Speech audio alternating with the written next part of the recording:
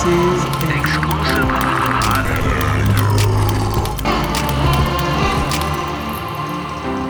Hey, it's Stuart McKelvey, and you're listening to Why to How, a podcast where we explore adventures in STEM. On today's episode, I'm joined by the wonderful Dominic Tremblay. Dominic works as an innovative Canadian educational consultant, having supported thousands of students and teachers in every province of the country in mathematics, science, technology, social studies, robotics, and literacy. He currently leads the Youth Science Canada Smarter Science Initiative and has also attended 22 Canada-wide science fairs, both as a student and as an organiser. With such a strong passion for STEM education, this is sure to be a fascinating conversation, especially for the teachers and parents among our listeners. Don't worry, students, there's plenty of advice for you in this episode as well. Well, Dominic, welcome to the Why to How podcast. How you doing? I'm so pleased to be here tonight. Yes, I've been waiting for this moment for a while. Oh, absolutely. I'm so excited for everyone to get to know you. I mean, we've worked together on Youth Science Canada stuff now for a couple of years. Like I've been knowing you for a while now. So this is definitely exciting to share your knowledge with all of our listeners. Yeah, I'm super excited. So we're going to start right back at the beginning, because you are Canada-wide Science Fair alumni after all. And also, as someone who plays with Lego for their job, I can only imagine that you weren't much different as a kid. Oh, yes. I've always been playing with Lego as a kid. Like, that was one of my favorite toys. Isn't it amazing that it's lasted this, like, decades and decades of children, generations of children have been able to play with the same building blocks? The same toy. Yeah, and the original toy are still compatible with the most recent Legos. So, like, people having Legos from the 80s or the 60s or the 70s, they still fit with current Lego. So that's kind of amazing that you have this this toy that has lasted for so long. And you've got people, like a lot of adults, who are into Lego. Oh, yeah. Yeah. Did you see recently they actually changed the packaging on Lego to make it look more adult, like those 18 plus Oh, really? sets? Nice. Yeah, it's all nice and black, and they make them look more professional, so adults don't feel bad, like, oh, I'm buying a kid's toy. So they gave it like a really adult look, so that adults would feel like at ease, like, yeah, I'm normal. I'm buying Lego. It's normal. There's an 18 plus set for me. It goes all the way up to 99 on the box, right? So.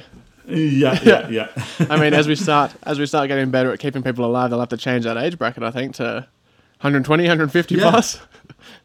I know. Like, to me, like, I can't imagine at 99, because that's usually what it says. Yeah. Having to stop with Lego. Like, I feel like I'm going to be 101, 102, and I still want to be playing with Lego.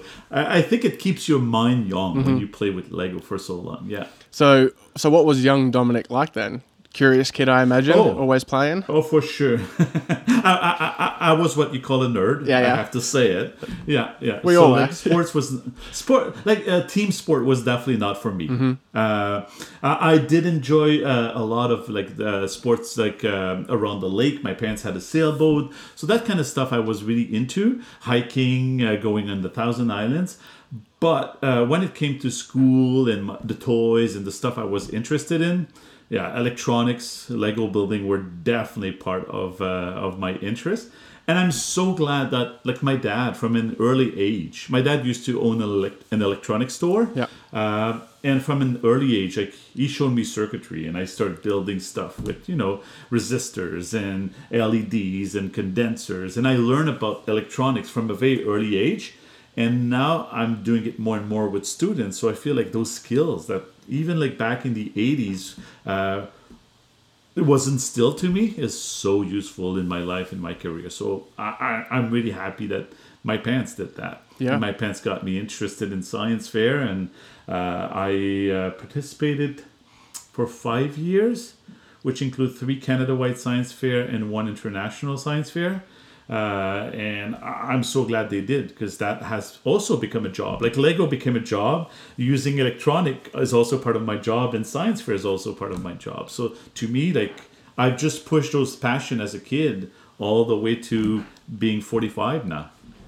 And I mean, let me tell you, speaking from experience, I can tell there's at least a few people out there in the world that are very jealous of you getting to play with Lego all day as work and getting to do science fair as a job as well.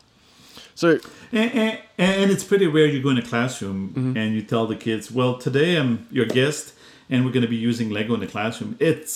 I never get kids who go, ugh, Lego. Like, it's like, yay, this seems to be fun. Oh, it is. It is definitely fun. So, talking about other things from the 80s and 90s that have stuck with you for life, science fair. Talk to me a little bit about like what you were feeling during your first couple of science fairs. Like what was going through your mind? What sparked the curiosity and the interest in your first couple of science fair projects? Yeah, well, my first couple of science fairs, I wouldn't say they were awesome. They didn't even make it to Canada Wide Science Fair. But it gave me the drive to looking at other around me and say, oh my God, I want to do that. The first one I actually did with my sister. Mm-hmm. And it was like mostly like a research project about the benefits of using seaweeds. There was, I didn't actually do any experiment, but I saw everyone doing experiment about me and I thought, oh wow, this is so cool. So my second one, I was studying the weather forecast and I actually sent those balloons up in the air above my parents' house to collect data about the weather forecast.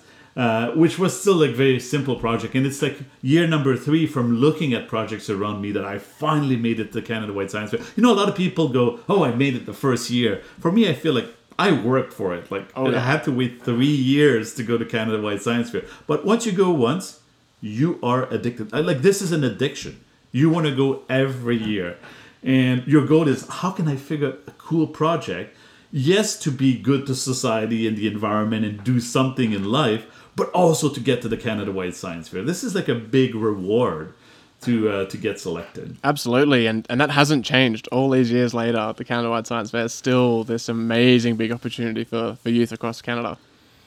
Yeah, and you talk to youth across Canada that has been to Canada Wide Science Fair, and that's part of their goal every year, like to come up with a cool project to actually get to go to Canada Wide Science Fair. So, if you can remember your piece de resistance, the last couple of science fair projects you did, was there something in particular you think that separated it from your first couple of projects that did end up making it to Canada Wide Science Fair? Definitely. Like I brought the experiment as part of it. And I also brought computer science as part of it. And that may sound weird to say like, oh, you were doing projects in like the 90s and it was computer science. Yeah. But yes, actually one of my projects, I was doing experimentation on composting and having the best factors and the best chemical composition to get the best compost. And I turned that into an app. And an app that would run on an old like Windows computer from the 90s, but that's even before Windows 95.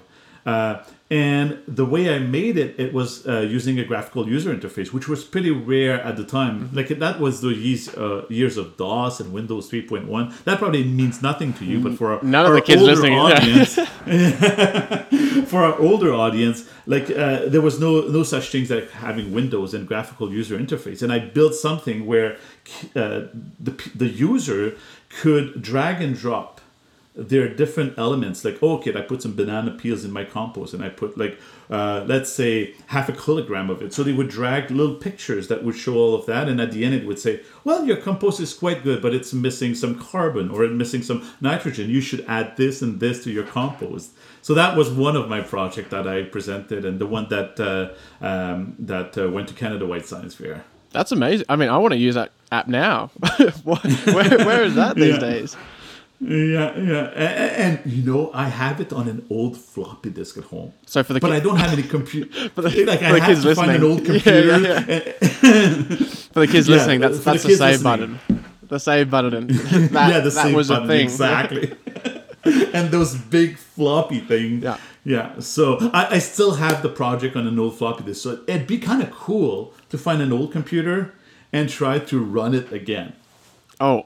Yeah, I think that would be like like young Dominic back from the 90s and getting back this project. Yeah, maybe sell the idea to an app developer. Like imagine making an iPad or an iPhone or an Android app of that. Sell it for $2 or something. I think a lot of people would be interested. I mean, I certainly would be because compost can be hard to understand. And I think composting is popular now. Mm-hmm. like back in the 90s, there was not a bin at the street where you could put your compost. But now it's like all the municipalities have those, green or brown bin where you can put your compost stuff. So I think I was kind of revolutionary by thinking about compost back in those days when it was not a big thing. Yeah, I think so too. I'd still call you a revolutionary. One of my other projects was totally different. Actually, when I introduced that project to my teacher, he told me, Dominic, this is not science. You can't do that. And I kind of didn't listen to him. Good. And I did it. Yeah.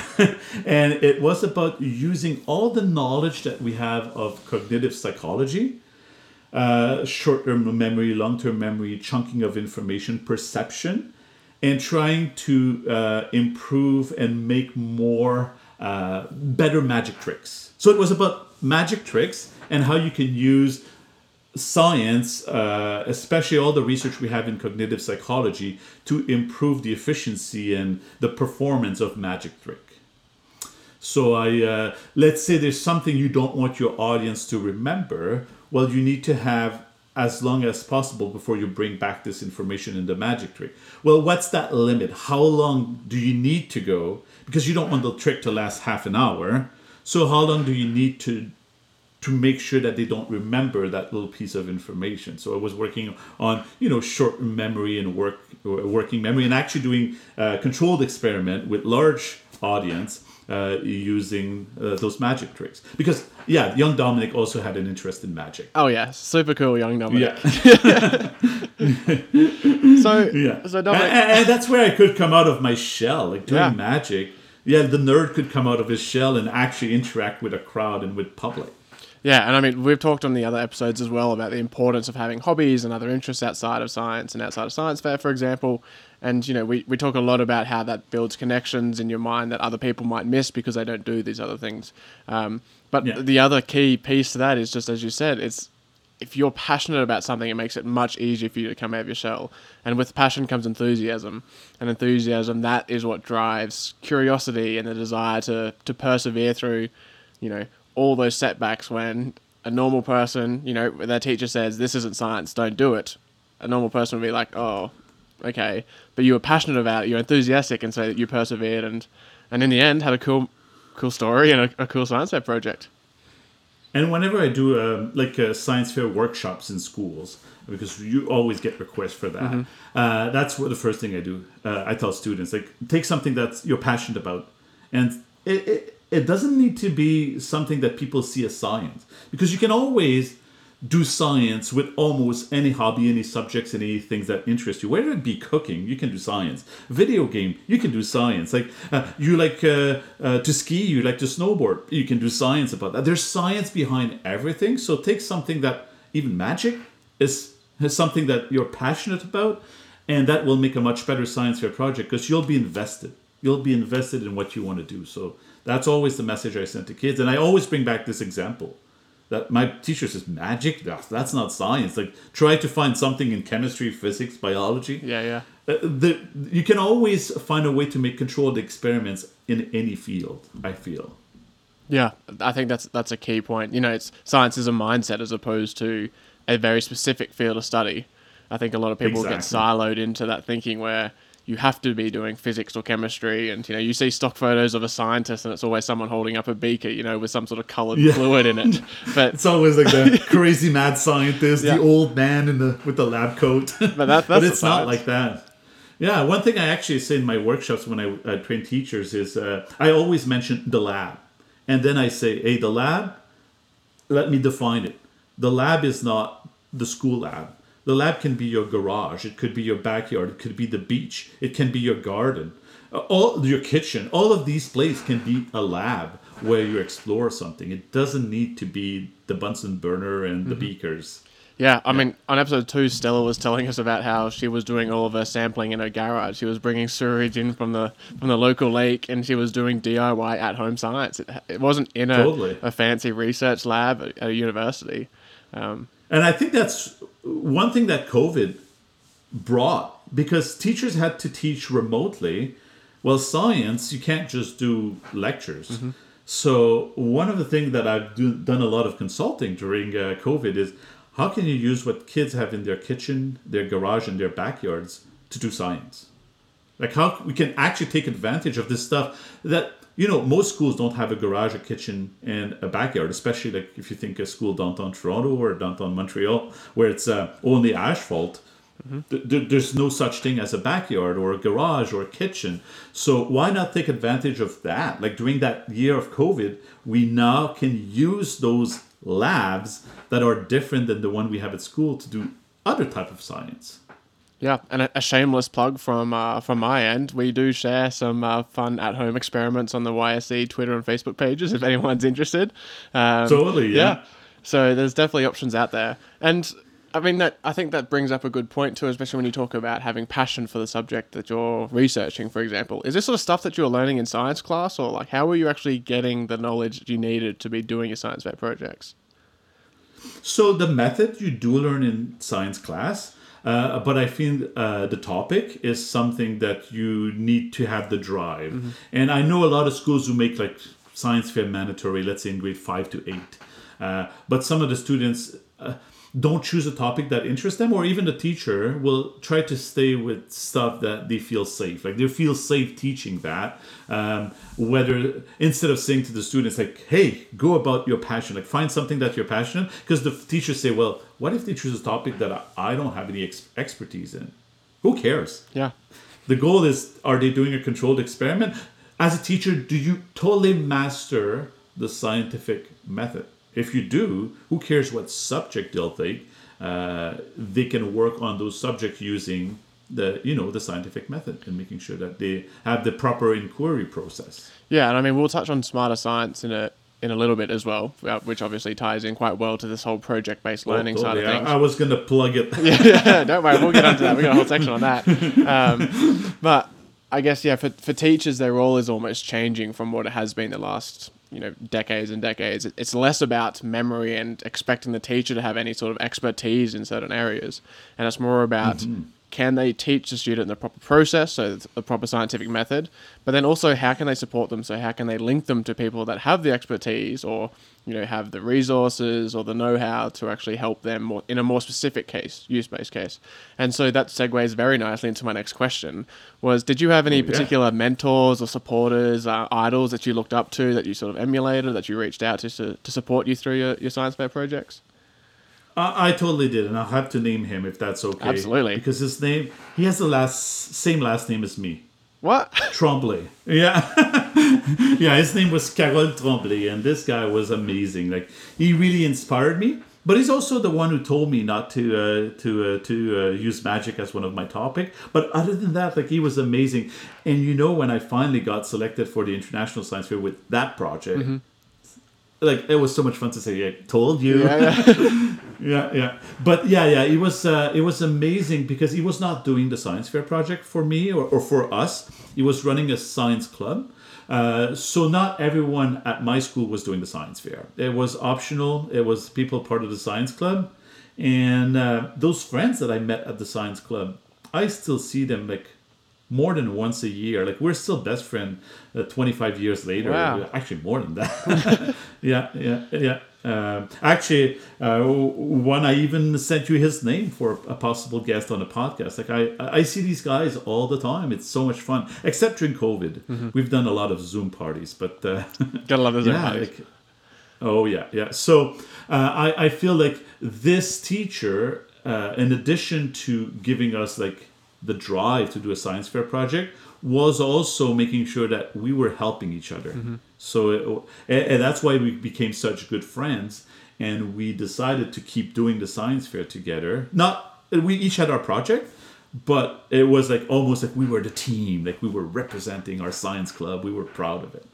Yeah, I really like that, and I think that's definitely a key takeaway for any of the teachers, parents, or possible mentors listening to this episode, is that you don't have to just focus so much on the science fair project and assisting the student in whatever they need, but that whole idea of helping them build relationships with their fellow students, and even if it is with other mentors or anyone else in the industry that they're studying, or is building that relationship and building that network for students so that they're sort of set up for success when it comes to science fair projects, and then 25, 30 years later when they're still recommending their friends to an Australian guy that's hosting a podcast for a science fair organization. Exactly. And we've all grown into all different careers, all very different. Like one is a lawyer, one is a medical doctor, one is a rocket scientist, and me who's a teacher. And we have all 4 different jobs, but we still like hang out together, and we still talk about stuff that happened to the science fair. Like we were good kids, but we also did a few bad things. Parents don't want to hear that. No. But Actually, there's one thing we did that. Did you know there's a policy at Youth Science Canada that it is based on one of the things that we did? Is that really? Back at Canada White Science Fair in 1992, I remember it, Sudbury, we actually opened a store, like a hospitality suite. No alcohol, I promise. There was none. But we had we bought like soup and chips and crackers and a bunch of stuff, and we rented video cassettes. Movies, Yep. for our young audience, Yeah. and then we were charging for people to come and have food and enjoy the movies, and we actually decorated the room. And right now there's and then we got a little bit in trouble. The committee actually said because we said, well, we can't close the store. We invested like a couple of $100 on groceries and stuff, and they says, well, if you close the store, you're going to get to stay at the science fair, and we're going to buy back the groceries from you guys. So we were fine. But there's a policy right now at Youth Science Canada that says no one can open, except for the host committee, can open a hospitality suite. And this is still, like, if you look on the Youth Science Canada policies, and that policy was implemented in 1993, the year after this event. So I'm kind of proud to know there's a policy that has, our names on it. It doesn't have officially, but, And kids, cool. that is why we have the finalist lounge every night during Canada White Science Fair. Probably, yeah, because they realize, there's a need. People want to hang out. Yeah, absolutely. And again, it comes back to you're building relationships. It's that other component of Canada White Science Fair and science fairs across the country that it's not all about the science. And this comes up in every episode. It's all about the people you meet and the relationships you build. And even when you talk about your friends all having different careers, it's you've all come from the same sort of base level where you had an interest when you were younger in science fair projects, and despite the fact that your lives have taken different career choices, because they're still your friends and you still stay in touch, you now have their perspective on things that are affecting you. So you're learning all of these things from all of these different areas and different industries and different interests. All of that plays around in your head. It creates connections so that when the next novel problem comes up, all of a sudden you have this extra information that you wouldn't have if you hadn't have built these relationships earlier in your life. Totally, exactly. And I find it interesting when you mention, like, these days, information is easily accessible. I've seen a lot of a switch in the way we teach, because we used to teach so much knowledge. Mm-hmm. And a lot of people, like, ask any adults, like, do you remember the first 20 elements of the periodic table? Or do you remember the speed of light? They don't remember that information. No. Yet they had to memorize it. And these days, if I need that information, because sometimes I'll need it, I have my watch. I can ask Google, I can ask Siri, I can ask Alexa. So why focus on that? It's not very useful. Let's focus on those skills that will let you learn new things when you need to learn things. And I guess that's where your job as an educational consultant plays such an important role, and things like Smarter Science plays such an important role in changing the direction of the education system within Canada. I guess just before we jump to that point, though, the last question I had for you, based on science fair projects in your childhood, was, it does still tie in quite well, though, is what did you learn, though, through doing science fair projects? And how do you think that influenced your career choice to then go into teaching and then eventually educational consulting?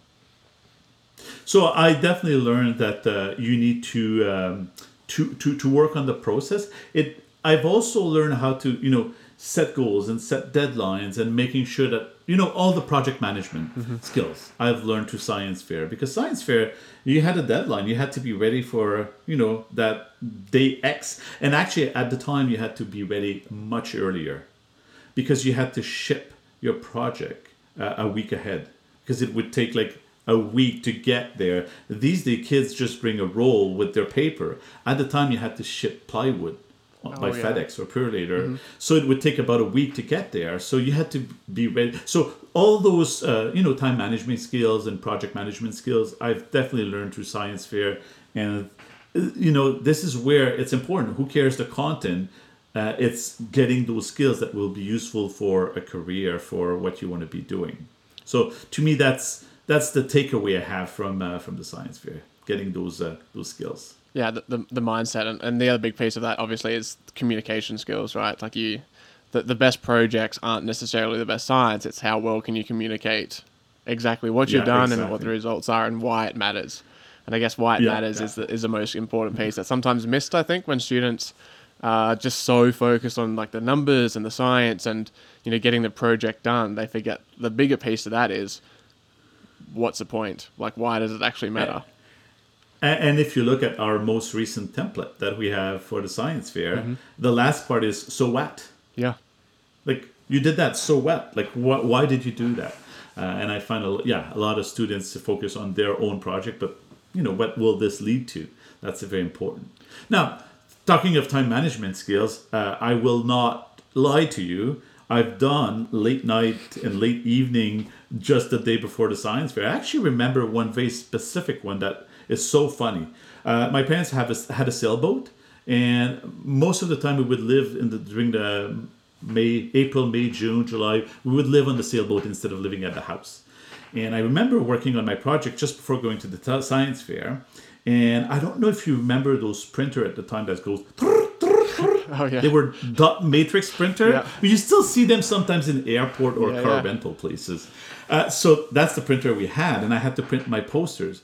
But it was like midnight on the sailboat in the marina, and I go, I need to print my sign. And those printers are so noisy. So I was in the cockpit at the back and printing my sign like last minute to get to the Science Fair the following day.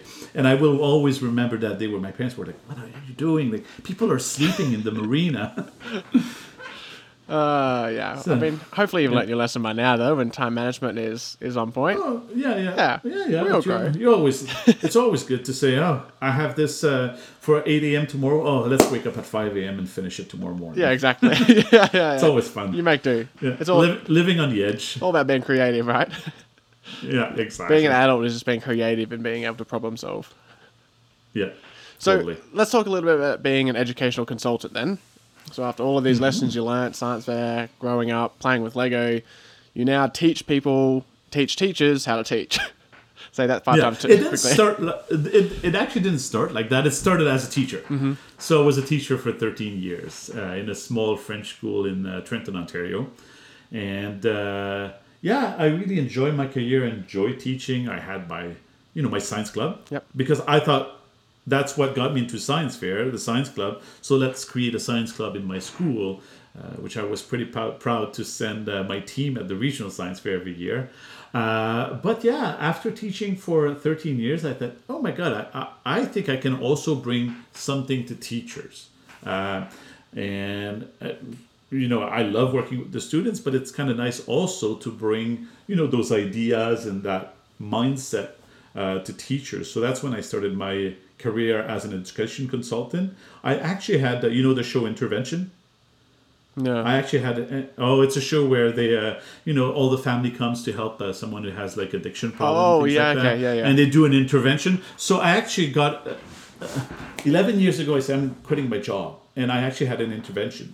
Those friends from the Science Fair all came to my house in Trenton. They drove all the way from Montreal and Joliet and the US, and they came and they said, you're crazy, don't do that. Like, you have like a job that you make close to $100,000, pension plan, like it's guaranteed, you'll never use their job. And now you're going to start your business. And I said, yeah, I'm doing it. So they actually came for an intervention, but they didn't succeed. If they listen to that, they're going to laugh by listening to that. So I decided, I want to start my business. I'm going to start doing consulting. I'm going to work with teachers. I won't have a boss. I'll have clients across Canada. And that's how it started. I mean, and thankfully for us, you didn't listen to all of your friends. Again, just like you didn't listen to your mentor. Sometimes it's better not to listen to them and follow your heart, Yeah. And I actually, at that time, I called our current executive director at Youth Science Canada. I say, hey, starting to think of, creating my own business. And he says, yeah, well, I may have some contracts for you that you might be interested in working on.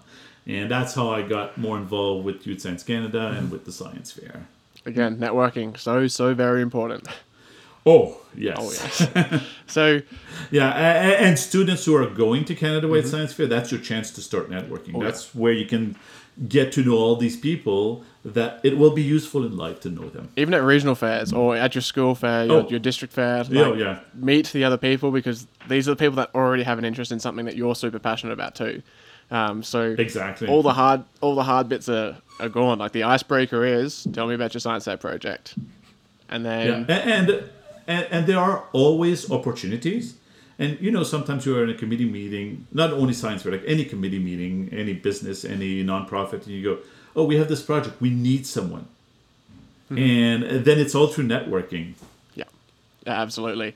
And so for your educational consulting, what is it you're actually teaching teachers? Like why should they be listening to you? I mean, they listen to you because you've done 13 years and you are now super certified as a Lego educator and a Microsoft instructor and everything, but what is it you're actually hoping to get from your workshops?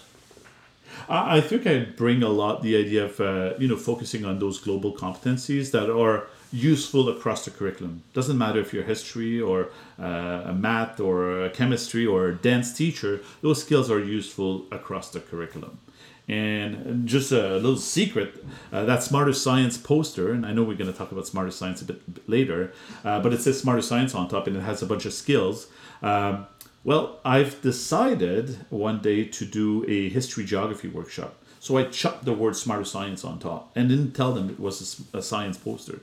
And we worked through all these skills in history and geography, and teachers never realized that the document I gave them was actually for teaching science. So I thought that was pretty cool. That shows how cross-disciplinary these skills are. And if you focus on these skills, they're going to be useful for any topic. Yeah, it's all transferable, and it's all about, again, that mindset and that process is much more important than the knowledge you just are kind of being forced to remember. It's not about the knowledge, it's about how you get to the knowledge at the end. Exactly. Yeah. So that's what I bring to teachers. I also, I think, bring my energy, because some teachers sometimes just need a little push to start exploring new things. And I'm constantly, I want all the kids and all the students and the teenagers to think you're going to be a lifelong learner. Yeah, you're going to high school, you're going to middle school, high school, and then possibly college or university. But after you're done with that, you're still learning. And I see myself learning until I'm 120 years old, for sure. But you're always learning. And the world is changing so much that if you're not constantly learning, at one point, like, you're so behind. So this memorizing of stuff is not useful necessarily, but having the skill to know to learn how to learn, basically. And that's why I'm trying to bring to students. That's what I'm trying to bring to teachers. Learn how to learn. Yeah, and that is the most important thing you can possibly learn in life. Yeah. And we live in a world where they make it easy. In a world of like YouTube and having access to search engine, they make it easy for people to learn how to learn. Yeah, exactly. Yeah, you can just YouTube it now. Exactly. But in learning how to learn, I guess the baseline level, the foundation needs to start at something that they already understand. So it has to be somewhat of a level of comfort, and then you just build on top of that. And not even just using this as a metaphor, building blocks, you actually use Lego quite a lot in your workshops, which is why you become a Lego educator. What was it about Lego that was attractive to you as an educational consultant? Why Lego? Besides your obviously love for it. Well, it's interesting because a lot of people don't see Lego as being an educational tool. They see this as just, little plastic toys. Some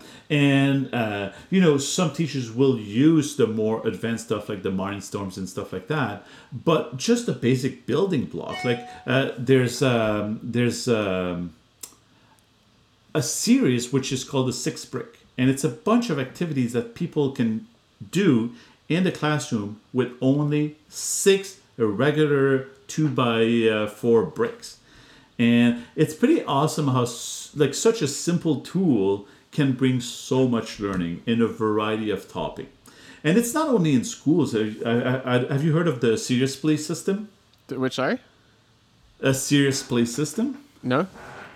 Please tell me, yeah. Kind of cool. Yeah, so it's actually open source now. It used to be, you had to be certified trainer by Lego, but now they made it open source, and it's a system for businesses to use in their boardroom when it's time to brainstorm. And the idea is that you bring up your ideas using the bricks. Nice. So whatever you're thinking, you try to express it to the bricks. And Lego says you can do a lot of communication you're just using your hands. It doesn't need to be always voice. And it's being used by so many organizations to actually, we should use it when we have board meetings at Youth Science Canada and Canada Science Fair, where you come up with ideas and you try to represent them. And also, the problem when you have those brainstorm meetings is you just bring up ideas too quickly. You don't have time to think about them. When you spend 15 minutes working on a build with your Lego, the idea just keeps evolving. So once you're ready to present your creation, your ideas have already evolved since your initial thought. Yeah, I like that. So Lego is used like at a very young age. I used Duplo in kindergarten, then the regular Lego and also the robotics sets. But it can also be used in adulthood, even in businesses. Yeah, and so that's why I was attracted to the brick. Like I thought, this is cool. I actually had Lego Mindstorm kit as a teenager. I was at a science camp during high school where they showed us how to program the robot tracer line. You see it all the time. I was hooked. I used to research and build robots all the time. There were probably like there you go, exactly that. Yeah. So you know what's sad? It's retiring June 2021. Are they replacing it with something else? Or? Yes, the Lego Spike Prime, this one. It's more colorful. It's pretty cool as well. Like there's a lot of cool stuff in the new one, but yeah, that's going to be the replacement. Oh, nice. Okay, well, I'm glad they're replacing it with something newer. And I still have it in a container under my bed back in Australia at my parents' place.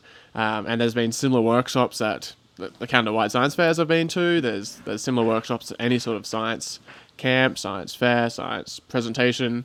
Why is it that robotics in particular is so important for students to learn? Like, why is that the go-to for all of these science interest camps, Yeah. Well, I think it does bring the STEM project, and there's a lot of robotics where like you follow the line, pick up objects, and I do work with robotics competition, but I also enjoy using robotics to solve real life problems. Like you have a problem, you want to solve it, you use a robotic set to solve that real life problem. Like you forget to feed your dog, you create a system that will use the motors and that will use a sensor to know when, the food is gone and when to, refeed your dog automatically. So robotics is all about having sensors and reacting with actuators. When you think about it, this is basically like our human body. We have our 5 senses and we have our muscles and our bones to do basically what a robot would do. Now, one of the things that I really enjoy telling kids is robots are good at the things that we're not necessarily good at. Robots and computers in general, and vice versa. Like it's super easy with code to build something that will get like the first 200 prime numbers. It takes a lot of time for a human being to do that. But have you tried getting a robot to create a mug that will feed you water? Or just picking up an object, like in robotics competition. It's hard to pick up an object. A 2 years old, a 1 year old can grab an object. It's hard to teach a robot to do that. And that teaching is so beneficial for students, like having to think of the sequence of instructions and the communicating with the sensors and communicating with the motors to put the right pressure, like having to think of all of that. And you think a 1 year old, 2 years old can do that? It's pretty interesting. So I really like to have those, reflection with students as well. What I really like about robotics too is that when faced with a problem, it forces you to follow a process very similar to the scientific method, and it's very procedural. Like these are the things you need to do to get to an end result. But within that procedure, there's boundless amounts of creativity required to solve each individual So step. many ways to do it, yeah. And that's why you go to the, let's say, the World Robot Olympiad, and none of the robots solve the problem the exact same way. Yeah. And it's the same problem. So it's kind of interesting to see that. And it's very hands-on. So- Like it's when you make a mistake, it's very obvious you made a mistake. I think theoretical science is quite difficult for a lot of students to really feel a passion for early on in their lives because they can't see a result. They don't know if they've done something great or done something wrong or just incorrect at the time. Whereas robotics, it's very much hands-on. You very much see the result of it straight away. And I mean, there's just something special about like putting in all of this hard work and then just seeing it pay off at the end. Yeah, yeah. And that's one thing I actually tell teacher. You're tired of marking, telling students you have the right answer, wrong answer. With robotics, you don't even need to mark. The robot will tell them they wrote the wrong answer. Yeah. They got the wrong outcome. That's not what they want. They need to know. They know they need to go back. Whereas if you give them like just boring math problem or physics problems in a workbook, well, they don't know if they have the right answer.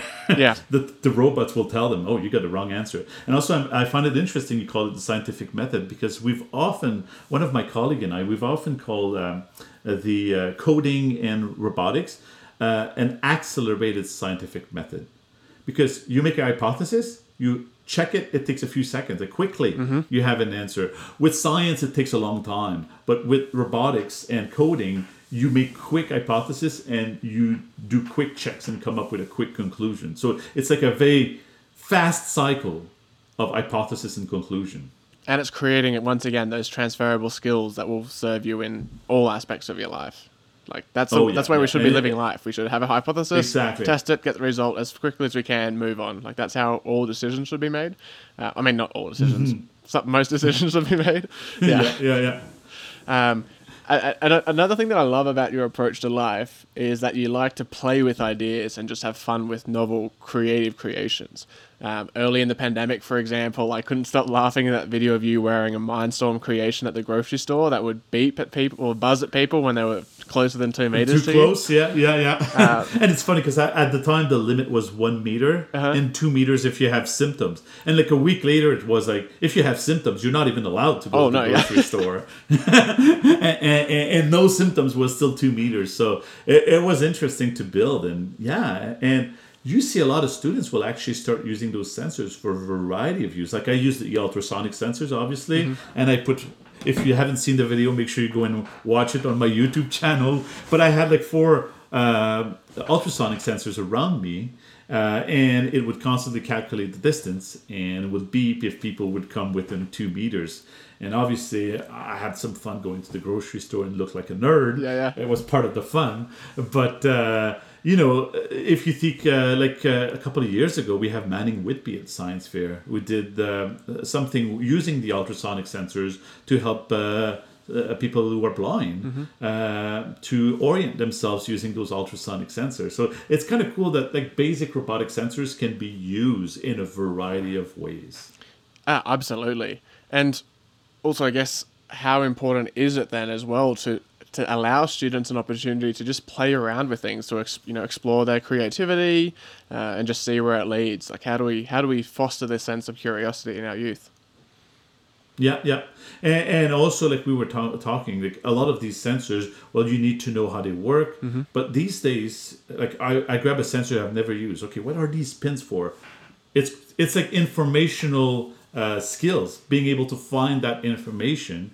It's there. Like someone created an article, a post, a blog, a website about that sensor somewhere. That's the magic of it. Yeah, and I think Science Fair, Science Club is such a good way for students to both have the time and to sort of develop that innate curiosity, develop that passion for something, and just go off and explore and see what they come up with. Yeah, and we see more and more of those STEAM or STEM space in schools, where they have like all those sensors and Arduinos and robotics kits and 3D printers and stuff like that. What I have a problem is when they start, using those spaces just to build, just for building, where there's no intention. And it's fun to tinker, but to use a lot of plastic just to print little CN Tower keychain, that doesn't makes me super happy. But like one of the things that I've been working with one of my colleague, we do fixer space instead of maker space. So yeah, you still use the 3D printer, but like as an example, my fridge, the thing that holds the shelves broke. Well, I had to, use Tinkercad and try to recreate that part and then 3D print.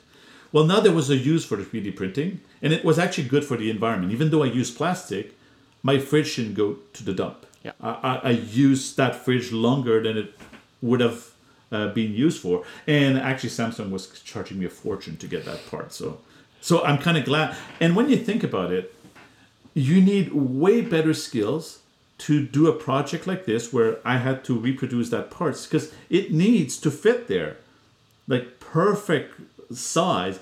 Imagine printing a keychain, like CN Tower keychain. If I make it 2 milliliters more or less, it's still a keychain, who cares? But for that, I had to use like real skills. So students, when they do real stuff, they have to use their real skill. It's not just for the heck of doing it. So I kind of like those maker space, but switch them into fixer space or into stuff that solves real life problem. It's all about that piece we mentioned earlier, the so what piece. Why? Exactly. Have intention with it. Why are you doing this? What does it matter? What are you fixing? What's the problem you're solving? Yeah. No. Like on Friday, I was working with students remotely, but we use a water level sensor for a dog bowl to make sure that we don't forget to put water in the dog bowl. And that was like we were going through all the steps together. But now I gave them a task like for next session when I meet them, they have to come up with a use of a sensor in real life. Mm-hmm. And it doesn't have to be the full working system, but think of a use of a sensor and program it. And maybe that's going to become a project, maybe not. But at least they're starting to tinker with those tools. I love that. That's great. And now I guess I'm sure I'd be in a lot of trouble from our boss, if I left out talking about smarter science on a YSC podcast. We touched on it just briefly before, and I touched on it briefly in our first episode with Anne Makazinski. But did you want to give us a bit of a context around what is smarter science, what it aims to achieve, and why it should be an important component of the provincial education system? Yeah. So Smarter Science is actually a framework that was created originally by the Thames Valley School Board, but then further developed by Youth Science Canada. And the goal is we had a lot of stuff for students at the time, and we had the Canada-wide Science Fair. So we had a lot of programs that, were directly working with students, but we didn't have anything to work with teachers. And we found that creating lesson plans for teachers was not the way to go. Teachers needed to know about the inquiry process. How do you run an experiment? How do you design an experiment properly? How do you get students to come up with an invention? Because, I've been in the classroom where you ask students start a science fair project, and it's more of a nightmare for the parents than it is fun for the students. So if you, throughout the year, you train your students to always be curious and know how to do an inquiry, when it's time for the science fair, it's nothing new. So the idea is to teach your own curriculum, the Ontario curriculum, the BC curriculum, the PEI curriculum, the Nunavut curriculum, doesn't matter. You teach it through inquiry where students are used to question themselves and design their own experiment. And in many provincial curriculum, it says design your own experiment, but teachers don't do it. They love the recipe. They know if they do the experiment the way it's said in the textbook, it's going to work, and they don't want to bother by having students design their own experiment. But it's scary for a teacher to know how to design an experiment. So what we created is a set of posters and a method that brings that inquiry in the classroom, where students have a lot of freedom, yet they do have a framework. And that may sound like counterproductive, but you have a lot of freedom on what you're going to do and how you're going to do it. But you still have to follow that framework to make sure that you do proper science. Because when you give a lot of freedom to students, it could be improper science. It could be like if they're not controlling variables, if they are not having a large enough sample. So we've designed those posters, and they're being used more and more by provinces. New Brunswick recently just included Smarter Science framework as part of their curriculum, so that's a big win. And in a way, Smarter Science is a open source framework. So any textbook publishers, any provincial organization, any school boards could use Smarter Science to better their science program. We do offer at Youth Science Canada the workshops and the support for a fee, but those posters and the framework is available for free on our website. Yeah, what I like most about Smarter Science is it's that project-based learning, which we've talked about on all of the episodes. Science and STEM can't be siloed, and I think it's been taught traditionally in a very siloed approach. You get a chemistry class, you get a physics class, you get a biology class, then you do history, you do geography, and all of these other pieces completely separate from one another. Smarter Science aims to sort of break down those barriers, because science breaks down those barriers. So, just like choosing a science fair project based on a passion, the way you should be learning, the way you should be educating youth these days is by getting them passionate about a certain topic and then teaching all of these subjects under the same umbrella.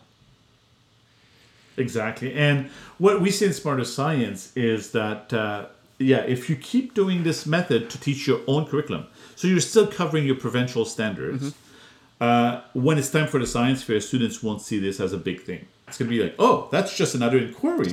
Except this time, I'm totally free to choose the subject.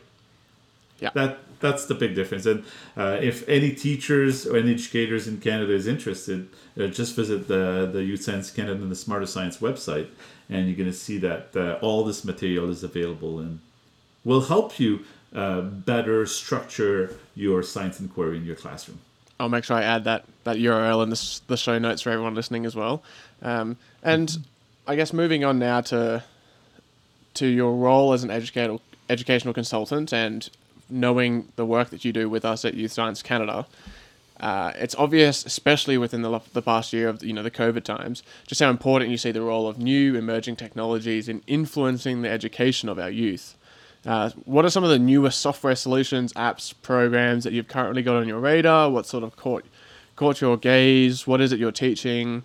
And what are the ones that are potentially interesting for educators and parents, but maybe even students for them to note as well? Mm-hmm. Oh, well, definitely there are a lot. One of the thing that I actually really enjoy is the idea of making the formal lab report disappear by replacing it with something like the Flipgrid. Flipgrid is an app that it's almost the TikTok for education when you think about it. It's to design videos that are fun, quick, and imagine doing a lab report where you are documenting the process of your science experiment in a short Flipgrid video. Imagine like a short TikTok video if you don't know Flipgrid.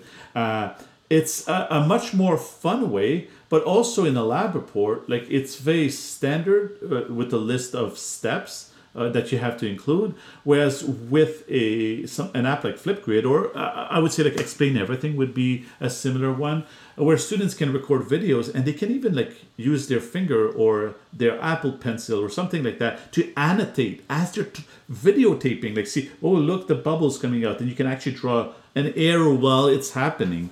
It's kind of an amazing way to communicate. And we talk a lot in Smarter Science, the idea of communicating your science experiment. And COVID has changed that, because now for 2 years, no in-person Canada-wide science fair, students have to find an innovative way to communicate their results. And also, even when we had the in-person science fair, I feel like judges only see the end product. Whereas if you're documenting through multimedia and video, you can document the whole process from start all the way to the end, not just your final results. And I find Flipgrid is a great one.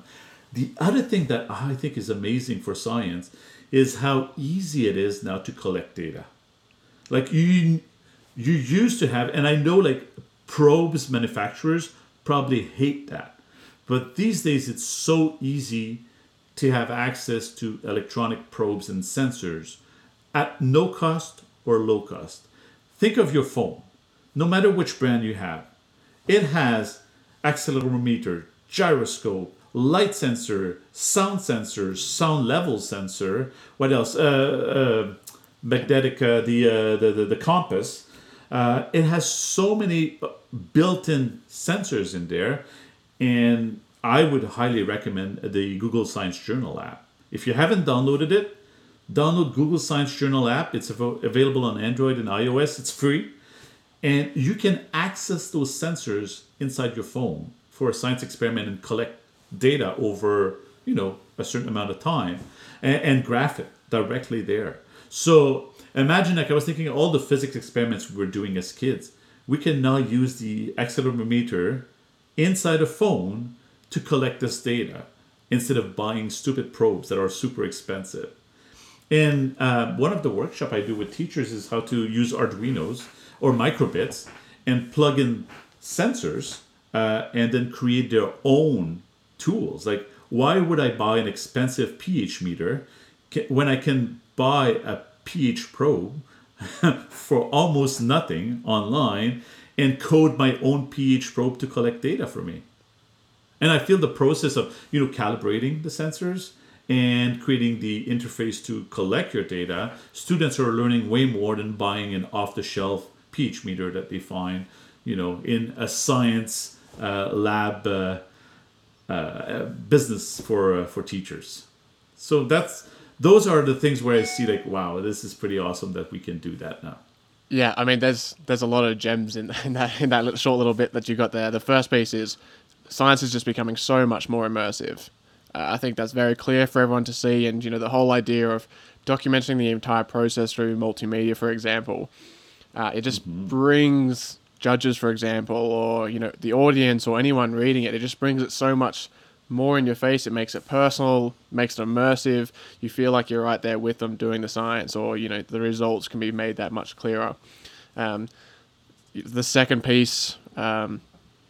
Citizen science has just exploded throughout the pandemic, for example.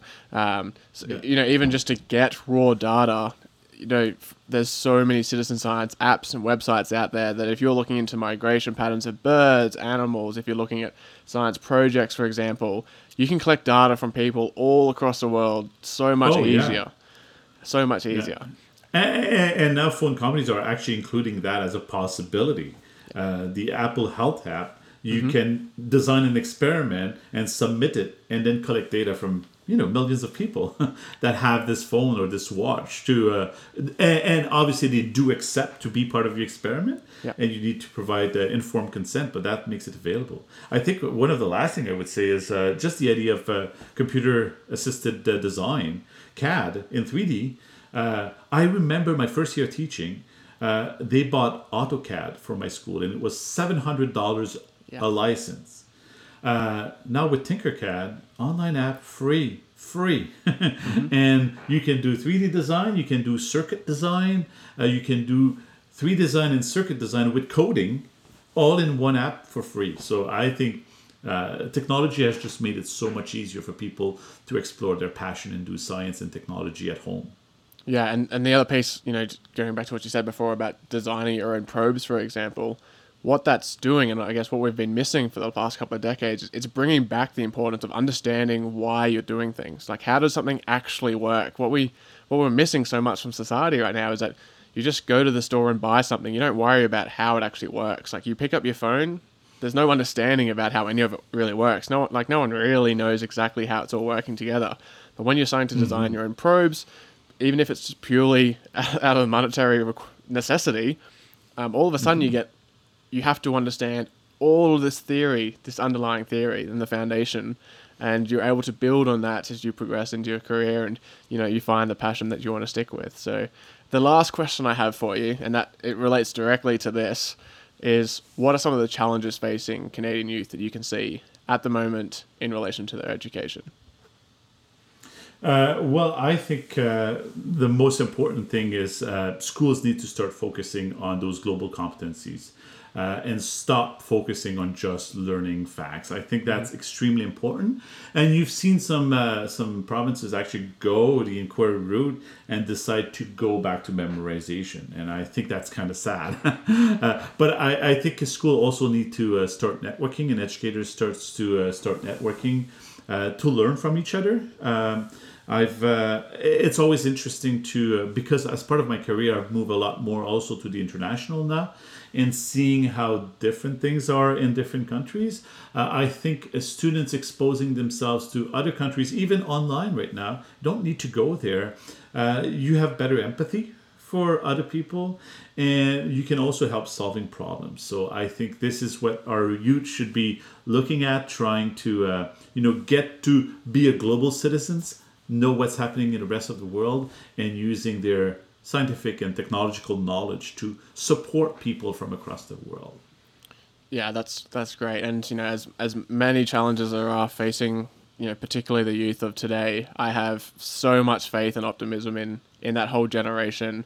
I'm so excited to see where the future of science comes, and with all of this advancement, with the passion that they show not only for science but also just for getting involved in political discussions and just being more aware as global citizens. I think it's going to be exciting times ahead. And that's interesting you mentioned that, because also another thing that they need to be careful is we've heard it a lot, fake news. Mm-hmm. So to be more critical thinker when they see information online. And I think, yes, there has been an explosion of citizen science, but we also need to make sure that we have proper science as well, and be able to have a critical eye when you look at science, and make sure that you look at the source. And all of those skills actually are more important now that things are published online everywhere. So I think that's important for our students to have this science literacy, because we've done a lot of literacy and numeracy over the years, but I don't think we've done a lot of science literacy. Yeah, and now is never been more important. Oh, totally. Exactly. Well, Dominic, this has been an absolutely fantastic conversation. I mean, I always love having chats with you. I think you're such a fun personality, and you bring such a playful approach to science and the scientific method. We really appreciate, on behalf of Youth Science Canada, just how much work you put in for us. And with Smarter Science, I truly think that is going to have such a positive impact on the Canadian education system. And I really do hope that youth appreciate what that actually means for them and the way they do learning in the future. Well, thank you very much for welcoming me on your show. It was a lot of fun. Absolutely. I mean, I hope we get you back on again sometime soon. Yeah, I think it's time for me to go and build a Lego set. Perfect. I need to go buy some Lego. Yeah. Cook dinner and then build a Lego set. Wonderful. Thank you all for joining us in this episode of Why to How, a podcast where we explore adventures in STEM. If you liked this podcast, consider leaving us a like on our social media. It's just ysc.sjc on Facebook and Instagram, ysc_sjc on Twitter. Leave us a comment with your favourite part of the interview, and let us know your own thoughts on the topics we discussed. Please do share a link to the podcast or YouTube video with friends who you think would love to follow along. And if you're on Apple Podcasts, leave us a review, as it really does help us reach more people. We'll have another amazing guest for you on the next episode, so stay tuned for more. Until then, have a wonderful day and stay curious.